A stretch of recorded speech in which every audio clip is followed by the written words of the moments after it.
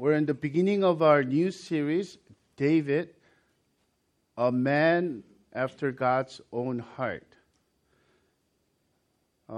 As I shared before, this series is, in a way, other than the Proverbs and Psalms, our first teaching series on the Old Testament text. And Old Testament has so much of a text even today. The entire chapter is our text for today. So I'm anxious to really get to the heart of it. And my study's been in 1 Samuel and 2 Samuel has been so rich. I really needed to struggle what to keep and what to throw away. So God willing, today I'm hoping that God will help me to share what He placed on my heart, even if it's 80% of impact that I received. I'll be glad and joyful. Let's start with a quick recap. Whether you were here last Sunday or not, the David story, the beginning of David's life, something that we cannot just skip, is the context of King Saul. And as you all know, King Saul was the first king of Israel. Before King Saul, Israel was ruled by more of a decentralized 12 tribes in the land given to them, inherited to them after the deliverance from the Egypt. And as they're settling down, there was no central government. The 12 tribes had elders, and then Israel as a whole, God has given them judges. Judges like Gideon, judges like Samson. But these judges were not king. And then what Israelites are beginning to see is that their power, military power, has been weakened, and they lost several battles, war against the nations around them. And their desire to be like the nations. Give us a king. I know you said, Samuel, we have king, our Yahweh, the Lord. But give us a king whom we can see, so that we might become, this is a key words for them, become like all other nations. All nations have a king. Let our king lead us into the battle and win over the war. So Saul was actually the people's choice for Israel's demand. And although Saul started as a humble man, in 1 Samuel 2 or 3, when Samuel came to anoint Saul, and they proclaimed that he is the king of Israel now,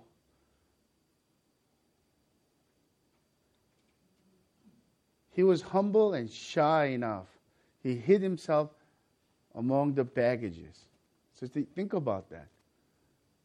And later on, when Samuel was rebuking him, you were little in your own eyes. He really thought of himself as little. But over the years, what happened to his heart?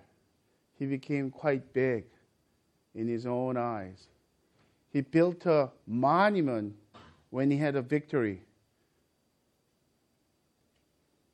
over Philistine. And then because of that, gradually he became self-conceited.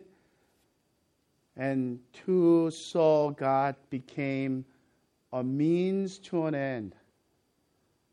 A useful God. In our church, we use that. Instead of sovereign God who calls us to participate in His plan, he needs God to cooperate with Him to get things done, even in the worship service, offering sacrifice, burnt offering, to win over God's favor on them as you're going into the war. He disobeyed God's command to wait for prophet or high priest Samuel to come, because designated only the high priest and priest can offer the burnt sacrifices. He did it himself. And also in chapter 15, God commanded complete judgment on Amalekites. He saved the king. He saved the best livestock. In other words, this was really the spoil. They're not supposed to gain anything out of that battle. But he disobeyed and rationalized, saying, I have kept the best ones for the sacrifice. Isn't it for the Lord? Isn't that good, Samuel? When Samuel was confronting him, he finally admitted that. I am sorry, I have sinned. But and yet, even self-rationalization went into his repentance also. It's half-hearted repentance. How did it happen? Because he would say, now forgive me, but come with me, honor me in front of my elders. He was more concerned about how people see him rather than how God sees him. And Samuel declared, because you have rejected the word of the Lord has rejected you. And that's the context of going into today. On the other side, we started to think about what really matters to God and why David is called a man after God's own heart. And consider this passage in chapter 15. Chapter 15, verse 21 to 22.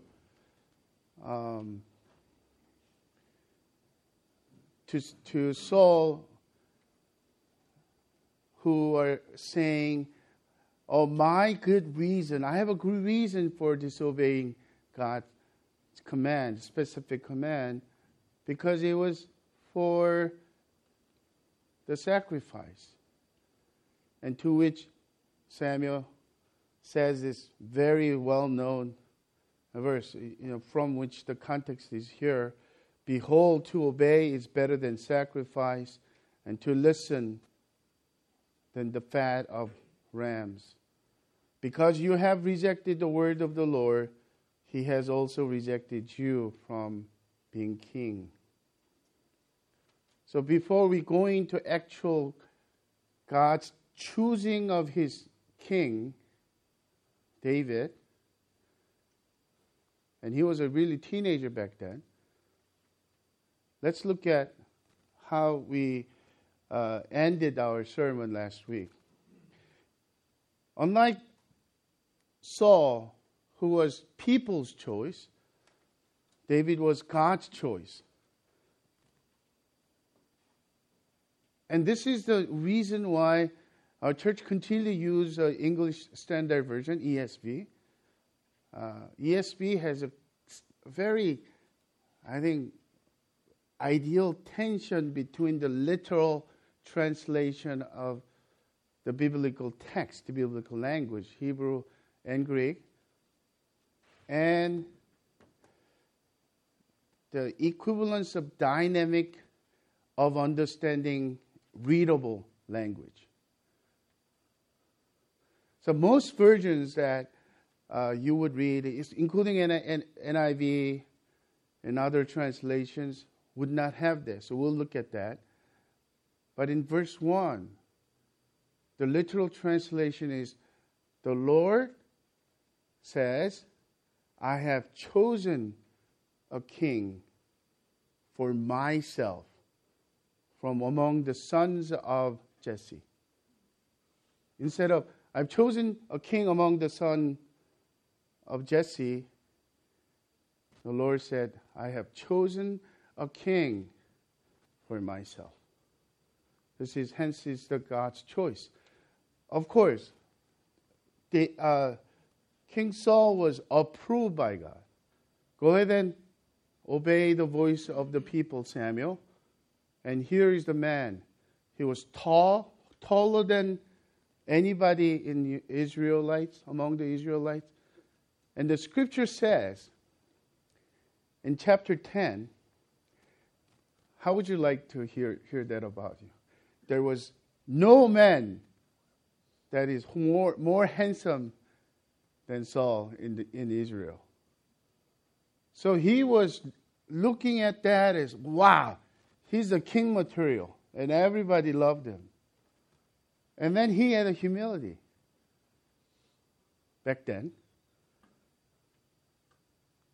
So the question that we asked is, so was God's choice of David conditional or unconditional? Because our church has been continually teaching on the unconditional, absolute free choice of God and sovereign will of God in every believer. Well, there are two choices, two types of choice. God's choice. One is for salvation. That is absolutely free, unconditional choice. The free meaning God is absolutely free from not being affected by any thing or anyone. So the choosee doesn't get to decide the choice of God. God, as a sovereign chooser, has chosen each one of us for salvation. But actually, God's choice for the task and office like king or leader of the church, it is a conditional choice. But conditional choice not in the sense that everything belongs to human merit. Actually, what has God called for the right type of heart. And God's grace is continually working on the person, the molding of, the making of the leader, the person who would do that task is actually grace of God as well. So let's not look at that and saying, well, David was a special man. He's called in his teenage years, a man after God's own heart. So I'm not like him, and I'm going to distance myself. It's a good study, but it doesn't really apply to me. No. I told you before, God's training program, as soon as he was anointed, even today, it's Texas. Instead of palace, he goes back to the field as a shepherd. And it takes 10 plus years of trials, of escaping from the hands of his enemy, King Saul. All kinds of problems. He finally was anointed, and he was a different man already. And even through that, God continually sustains him.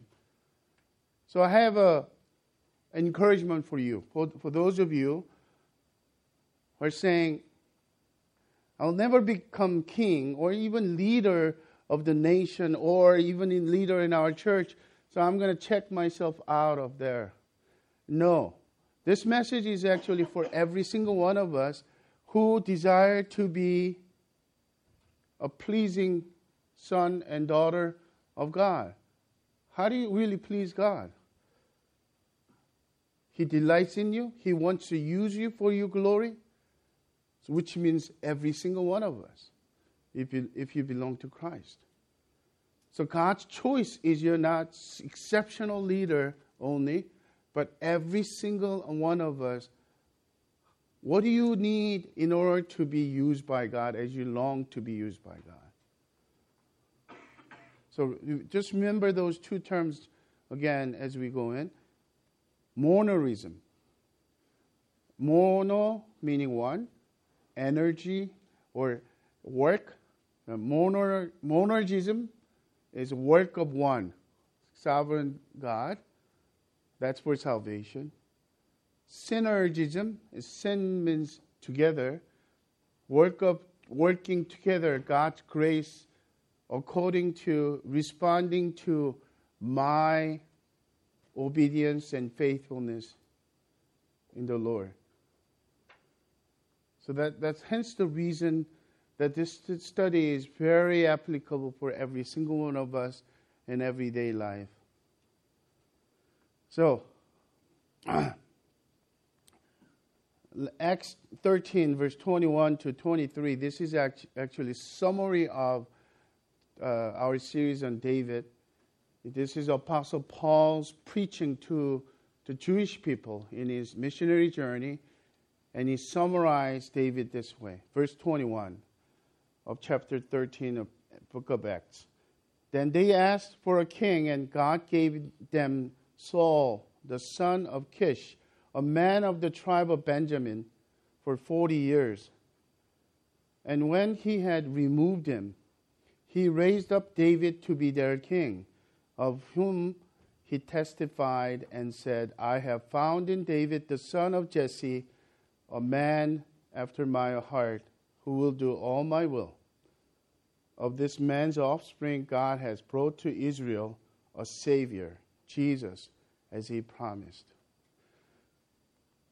So without further ado, let's look at actual moment of selection, God's choice in chapter 16. And we could draw at least 3 lessons. What God is like and what God's method or God's way is like. Number 1. Lesson number 1 is God chooses a person for a task, a role, not according to the outward appearance, but according to the heart of a person. Verse 1. The Lord said to Samuel, how long will you grieve over Saul, since I have rejected him from being king over Israel? Fill your horn with oil and go. I think Samuel got excited. He was depressed. What will happen to the nation of Israel? The nation that belongs to God. Now, king has been rejected. And then as soon as God says, fill your horn and with oil and go, he knew there will be a new king. I will send you to Jesse the Bethlehemite, for I have provided for myself a king among his sons. This is what I mentioned. I have provided for myself a king among his sons. Unlike Saul, that God approved giving of king, Saul was his own choice for his own sovereign purpose and will. Verse 2. And Samuel said, how can I go? If Saul hears it, he will kill me. Why do you think so? Because he had declared to Saul, because you have rejected the word of the Lord has rejected you. You will never be a king anymore. And then, please forgive me and come with me. And Samuel, to the king's face, he said, I will not go with you. And that was the last time he ever seen Saul. And the scripture said he didn't see him until the death of King Saul. So there's a fear, natural fear. Oh, King Saul might think of my action as a treason, because he was officially still king, right? Let's go back. And the Lord said, take a heifer with you and say, I have come to sacrifice to the Lord, and invite Jesse to the sacrifice, and I will show you what you shall do. and you shall anoint for me him whom I declare to you. Samuel did what the Lord commanded and came to Bethlehem.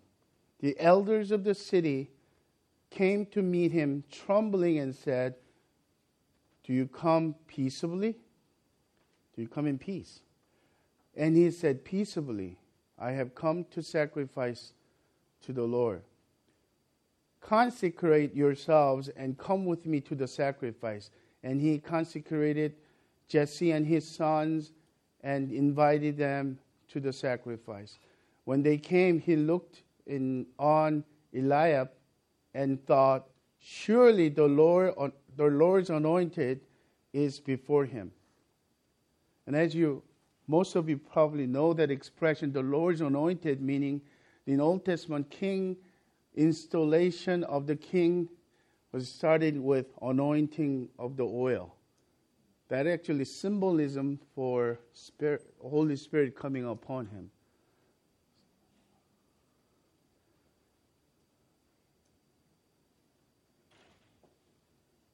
And verse 7.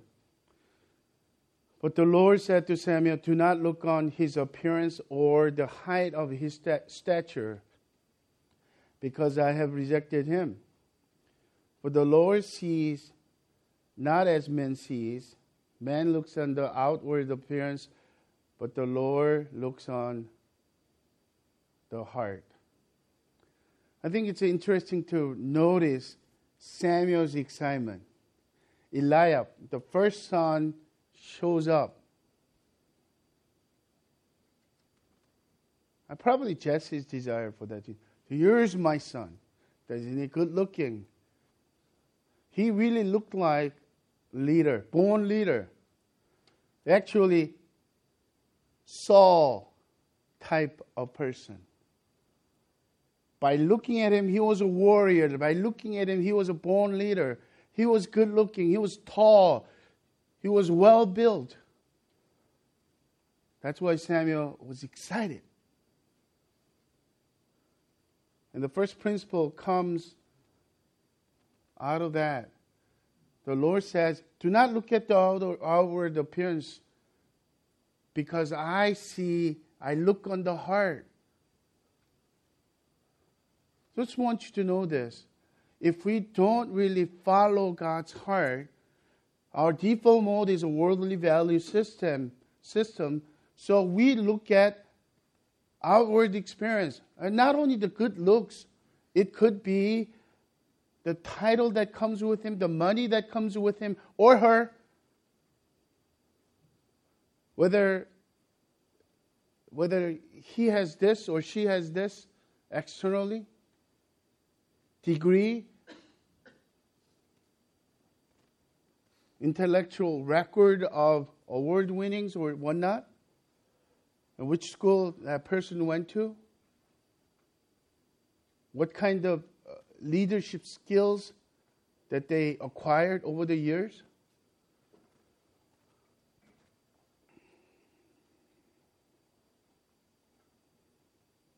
I want you to know this. The first lesson that we need to learn is become countercultural. Look at God's values and value the things that God values around us. Because it really happens within the church as well. The New Testament, the qualification, condition for God's choice, the church leaders, there are several things. In 1 Timothy chapter 3 or Titus 1 has a list of qualification for church leaders, deacons, and elders, overseers.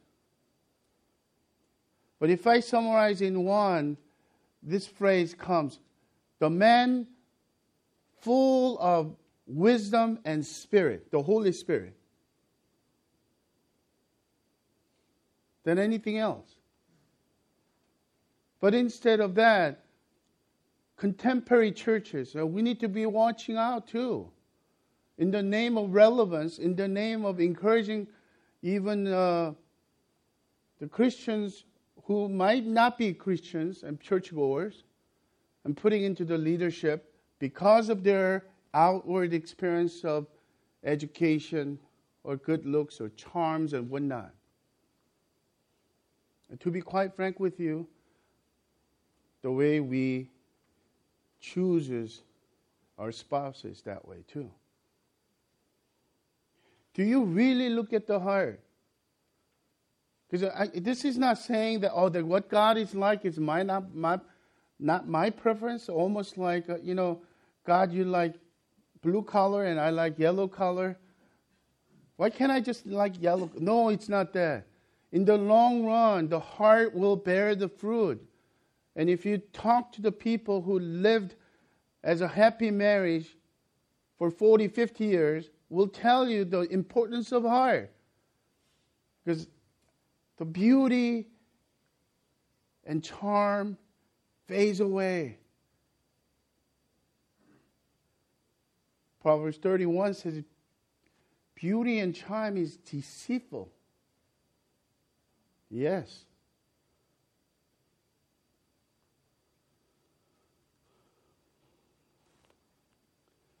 Do you long to be used by God? You ought to be. Because as a Christian, our single most important thing is glorify God and finding our joy in Him. And if so, and this is not necessarily church within the church only. God resides and God supersedes all things as a sovereign king on the earth. Which means in your career, without the title, as a Christ follower, you may be chosen and used by God. If you keep your heart, stay humble and faithful, surrender to the Holy Spirit, God will use you. Have you seen those people who started really well and became very big on their own head, is becoming bigger and bigger, and the anointing of the Holy Spirit seemed not there anymore. The church, initially, there's a growth is just exploding everywhere, and even including continuation, the numerical growth and other things might be there. But if you are a Christ follower, you could sense that church, the Holy Spirit is anointing continually. Or the person.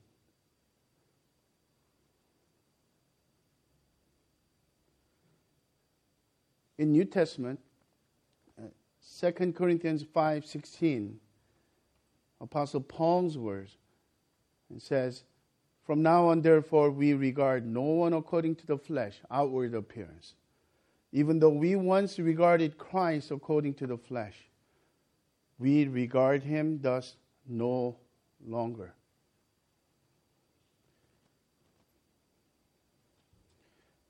The prophet Isaiah describes a coming suffering servant, the Messiah. And one of the description is, he has nothing good to look at. So he wasn't a really good-looking Hollywood movie star type of Jesus. So he walks around, his face like looking like a Julio Iglesias or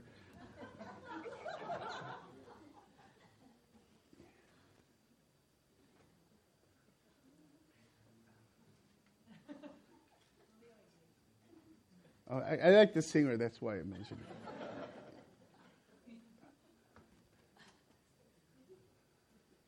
But on top of that, because of suffering on the cross, his face was not even recognizable.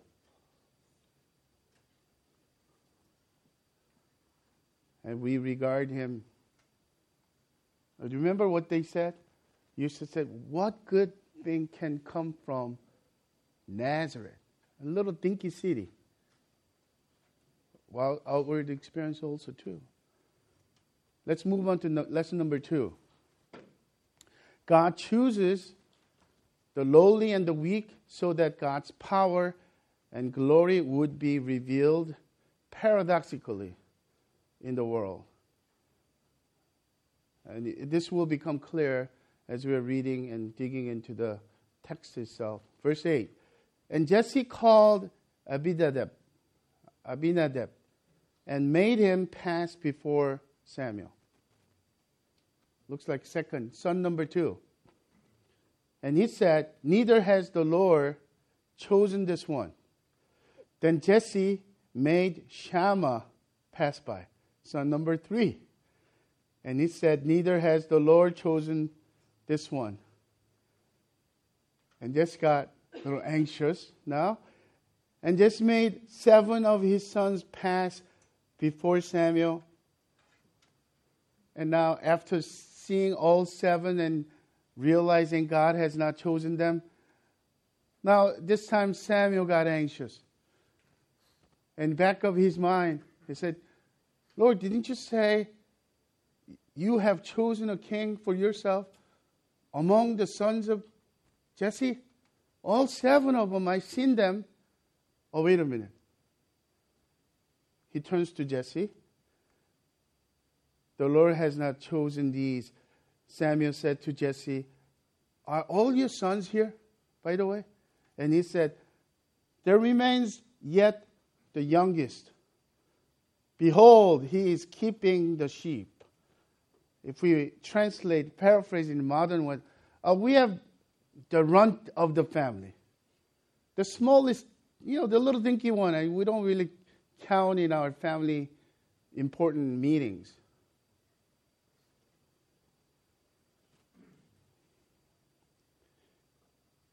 But Samuel said to Jesse, send and get him, for we will not sit down until he comes here.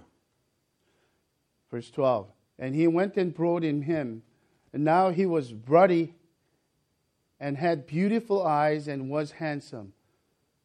And the Lord said, arise, anoint him, for this is he.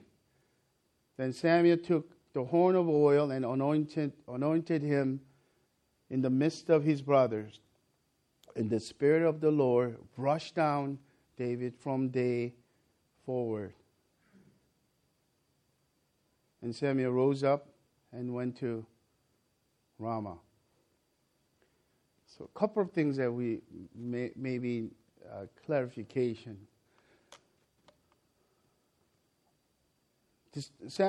David was described as he was ruddy and had beautiful eyes and was handsome. So we must not think that those are the reasons, because God does not look at the outward appearance, He sees the heart. I think, one of the commentators said that I think I wholeheartedly agree with him. This is a description of young, teenage, pretty boy. He wasn't like a king type, born leader type of Eliab, tall statures and handsome, warrior looking. This is a little pretty boy, looking like a maybe K-pop star. Not necessarily. The ruddy doesn't mean that one of the preachers said, as the red hair guy, I finally feel vindicated. No, I think it's your skin, complexion of your youthfulness, that he comes from the field and his complexion, countenance is reddish. And his beautiful eyes, he looks very attentive. But anyway, he was not ugly looking. So all those Davids in our church, you guys are good looking too.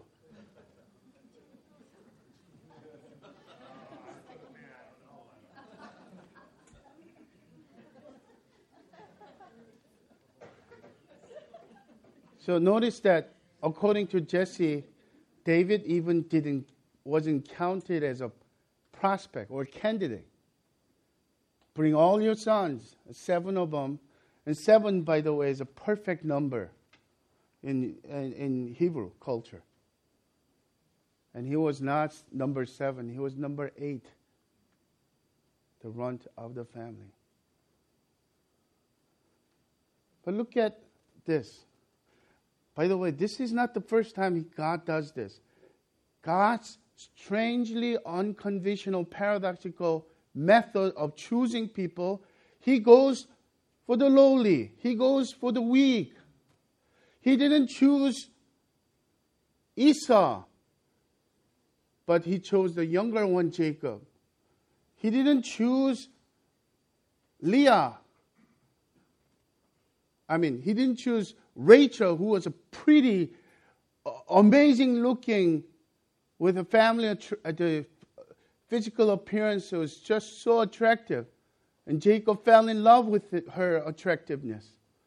But he chose Leah, who had problem with her eyes and no attraction whatsoever, and who was barren. He chose Hannah,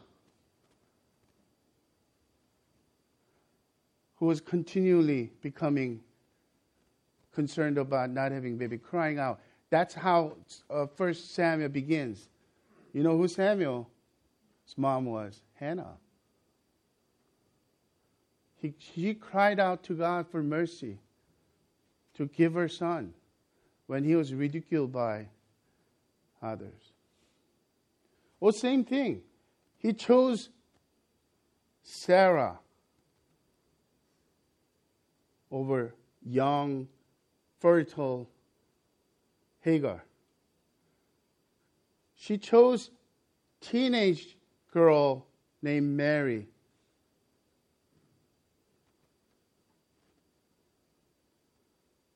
To bear the child and son of God. So we need to be very cautious about this whole deal. And let me just clarify one thing. That doesn't mean if you have anything, you have a good background and you went to good school, that doesn't mean that God is opposing you. What God is opposing is human pride and human boasting. By choosing the weak and lowly, God brings His glory without any room for human pride. That's how God continually works. So what we need to be watched for is not the good things we have, but the denouncing of ourselves in that. No room for pride. No room for boasting. You know, we tend to do that, right? Even if we despise about some of the brokenness that we came from your background, or family background. But good things that we still want to tag along with it. In my simple case, you heard about my story over and over. My dad was a physician. He was a medical doctor. And because of that, I was the youngest one. I have some trauma of feeling like David. I was the runt of the, not necessarily body-wise, but in terms of my opinion didn't count. But and yet, whenever I think about other things about my worth, I think about my dad's medical background. He was respected. When I think about my mom's quite colorful education background, that she was deeply respected by other women. It's all prestige and status. But I want to tag along with that. And the Lord says, will you denounce yourself and your pride in it so that God may be glorified by exalting you? There are two passages. In the Old Testament, Hannah, and in New Testament, Mary. Look at what they are praising, singing God for, and praying to God. Very similar thing. Talk no more, Hannah says, very proudly. Let not arrogance come from your mouth. The bows of the mighty are broken. The feeble bind on strength. The Lord makes the poor and makes rich. He brings low and He exalts. As if Mary kind of got inspirations when she sang the famous Mary song, Magnificat. She says similar things. He has shown, in Luke 1:51, strength with his arm. He has scattered the proud in the thoughts of their hearts. He has brought down the mighty from their thrones and exalted those who are of humble estate. He has filled the hungry with good things, and the rich he has sent away empty.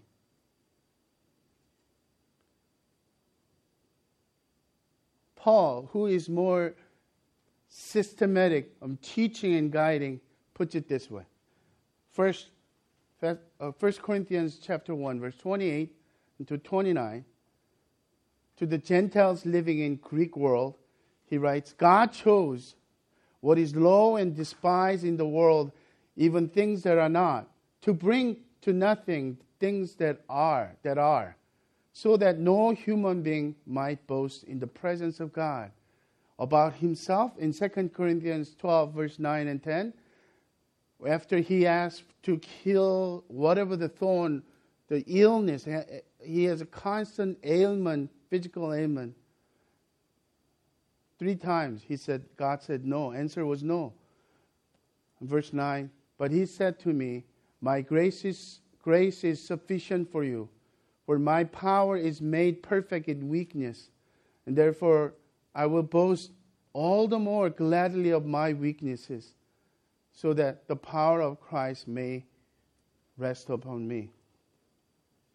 For the sake of Christ, then, I am content with weaknesses, insults, hardships, persecutions, and calamities. For I am weak. When I am weak, then I am strong. Let's make this very clear. Paul is not talking about his own sin, his own mistakes, but he's talking about persecutions and hardships that humbles him. He felt so weak, and he began to realize that God is strong in that. You know how paradoxical this is, how countercultural this is. You go to any leadership seminar, they will say, build on your strength.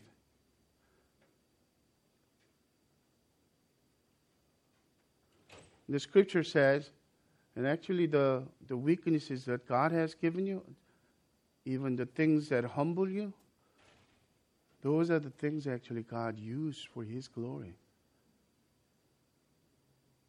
Why is God's grace sufficient for Paul? Because that was the reason Paul was absolutely staying humble. And he saw the value in that. Sisters, brothers, before we go on, I know my time's running out again. I think I need to make this very clear. Do you have anything that is difficult for you? You feel like, oh, I wish just I could get rid of this. Whether your child's health issue or your parents' health issue or your own health issue, whether you're struggling with the financial difficulties, whether you feel weak and lack of confidence in certain area. So know that you are qualified to be exalted by God. If you stay humble, if you continue to surrender.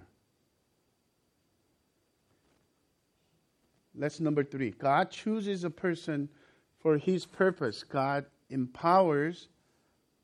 When God chooses a person for His purpose, God empowers him or her through the Holy Spirit. Holy Spirit is given as a provision.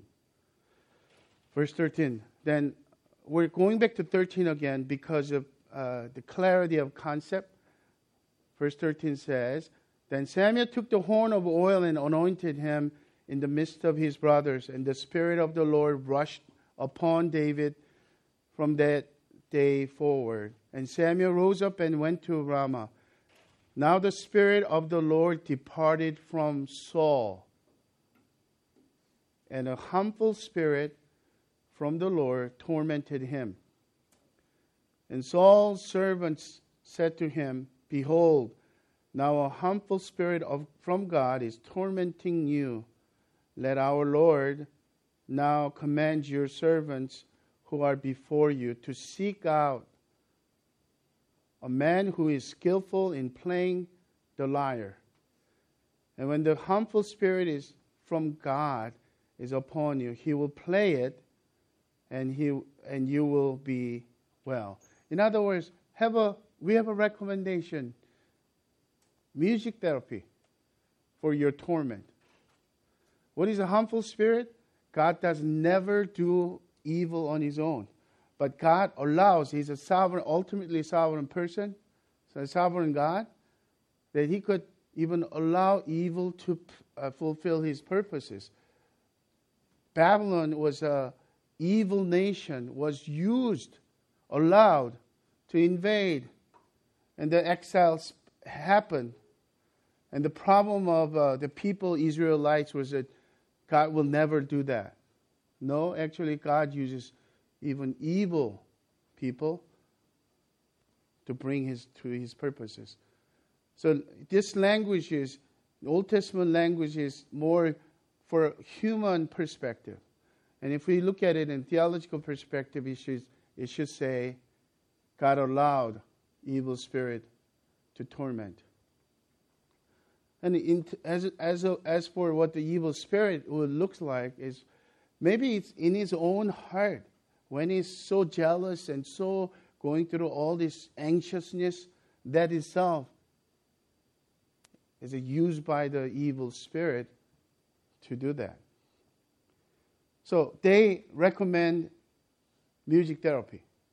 Not only that, they recommend the person who could do the music therapy. Verse 17. So Saul said to his servant, Provide for me a man who can play well and bring him to me. Remember, this is just right after David was anointed, as a prophetic moment of that. But it takes another 12 years or so later. But one of the young men answered, Behold, I have seen a son of Jesse the Bethlehemite, who is skillful in playing, a man of valor, a man of war, prudent in speech, a man of good presence, and the Lord is with him. And therefore Saul sent messenger to Jesse and said, Send me David, your son, who is with the sheep. And Jesse took a donkey laden with the bread and skin of wine and a young goat, and sent them by David his son to Saul. Verse 21. And David came to Saul and entered his service, and Saul loved him greatly, and he became his armor bearer. And Saul sent to Jesse, saying, Let David remain in my service, for he has found favor in my sight. And whenever the harmful spirit from God was upon Saul, David took the lyre and played it with his hand. So the soul was refreshed and was well, and the harmful spirit departed from him. A couple of questions for our meditation. Was it music skill that David had, and music skill only, or was something else worked in here? Remember, the Holy Spirit is given to him. I think David's fullness of the Holy Spirit enabled supernatural things to do his service well. And same thing. Do you have a talent, and do you have what God has given you? Something that you do well? You could do it for yourself and naturally. But if you surrender yourself to the Holy Spirit and you are filled with the Holy Spirit, the measure is supernatural. That's how God wants us to do. On the other hand, every king is anointed with oil. Actually, the Holy Spirit came. And there was a passage, in an earlier passage, Saul was prophesying because of the Holy Spirit when he was humble and following God. but because the rejection of the Lord, Holy Spirit departed. And that's the difference with David. Holy Spirit never left him, even through the difficult times. There was a crisis when he had committed adultery with Bathsheba and murder to cover up what he did. His most fearful thing as a consequence of sin is not his kingship, the throne. In Psalm 51 said, "Do not take your Holy Spirit away from me." That's what King David's earnest prayer. And God continually stayed with him, even the difficult times after those consequences and ramification of his sin. So so much of a benefit for us. We're living in a new covenant era. In Old Testament, only king and prophet was anointed, and the Holy Spirit dwelled on them. In the new covenant, all believers, all regenerate believers in Christ are given at the moment of salvation the Holy Spirit. How wonderful it is. And at the same time, the way that we could serve the Lord is through the fullness of the Holy Spirit. So it's both things happening, right? Not only our salvation, but in our service to the Lord. But the same principles continue as with Saul and David. The Lord requires our obedience, our surrender to the Holy Spirit, and our faithfulness in our service. Let me wrap up with quick application. There are three. It's more summary. You already probably caught those three things straight and application-wise. Let me summarize it this way. Number one, we are to value and cultivate the inner qualities of the heart rather than focusing on the outer appearance as followers of Christ. Let's not become conformed to worldly values. And not only on our own self-worth. When we look at others,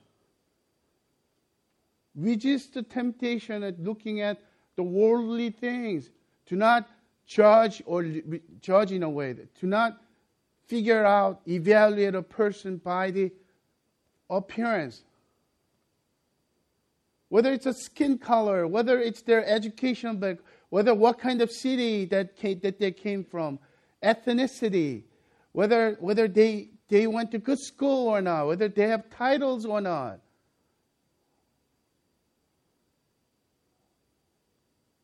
Number two, we are to gladly boast of our weaknesses, realizing that God's power is made perfect in weakness for His glory.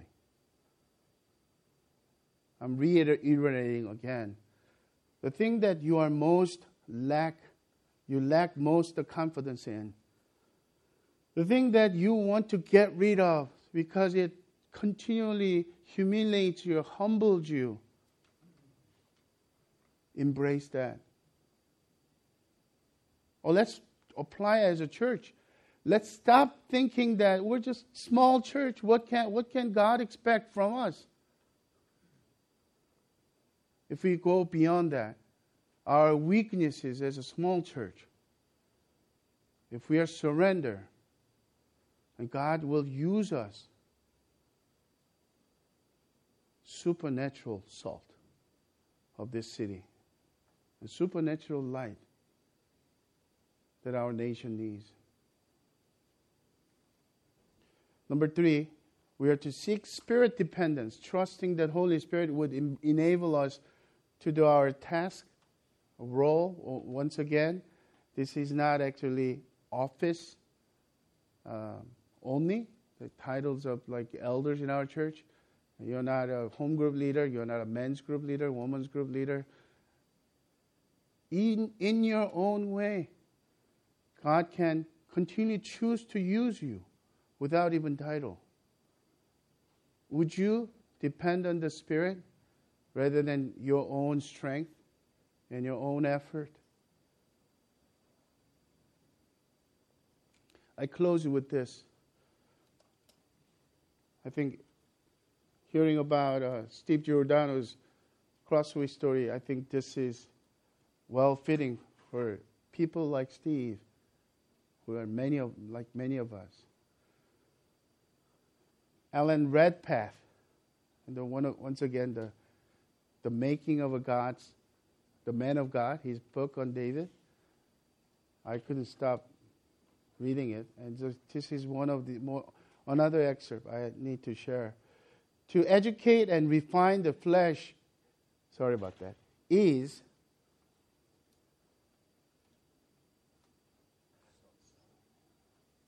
let's start again. To educate and refine the flesh that it may become profitable in his service is never God's plan. He insists on the sentence of death upon everything you and I are in ourselves. All that we are apart from what we are given by His grace at the moment of our regeneration is sentenced to God's judgment. No matter how intellectual or proud or clever or good we may be. There is only one place for all that is self, on Calvary. You may not be intellectual or well thought of in your family circle. You may be despised by others for your faith in Christ. Perhaps you had only a little share in the love of your parents, as David did.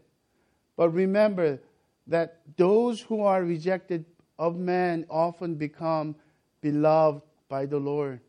Your faith in the Lord Jesus may be weak, and you may realize a little of the dignity which Christ has purposed for you. But the thought of God towards you began before He flung a star into space. Then He wrote before the sky was stretched out in the heavens. Yet in His abundant mercy, God can scoop down from heaven's highest glory to lift up a beggar from the dunghill and set him among princes. And my prayer for each one of us is that we see God's heart so that we are not swayed by the worldly standards. And the more we are looking at God's heart, that we will reflect His heart, that our passion and longing to be used by God for His glory and His glory only will increase. And we desire with all our passion to decrease. May that be true in our church. Let's pray. Father, thank You for Your penetrating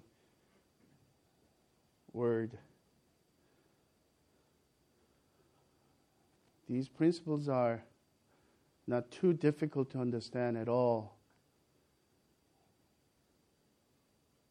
But our worldly mind doubts so much of whether we could camp on this and really settle on this.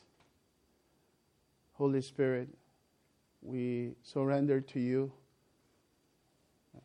Help us see the things that God values, the things that on God's heart, that we may become more like David, not like Saul. And Lord, we pray for those of us who underestimated the power of the Holy Spirit within us, that You will open the eyes of our heart, that we may see and long to be used by You for Your glory. And our prayer for our church is that you will open our eyes to your desire, that you will look at the lowly, the small, and help us to see your glory becoming our fullest joy in being used by you. We pray all these things in the name of the Father, of the Son, of the Holy Spirit. Amen.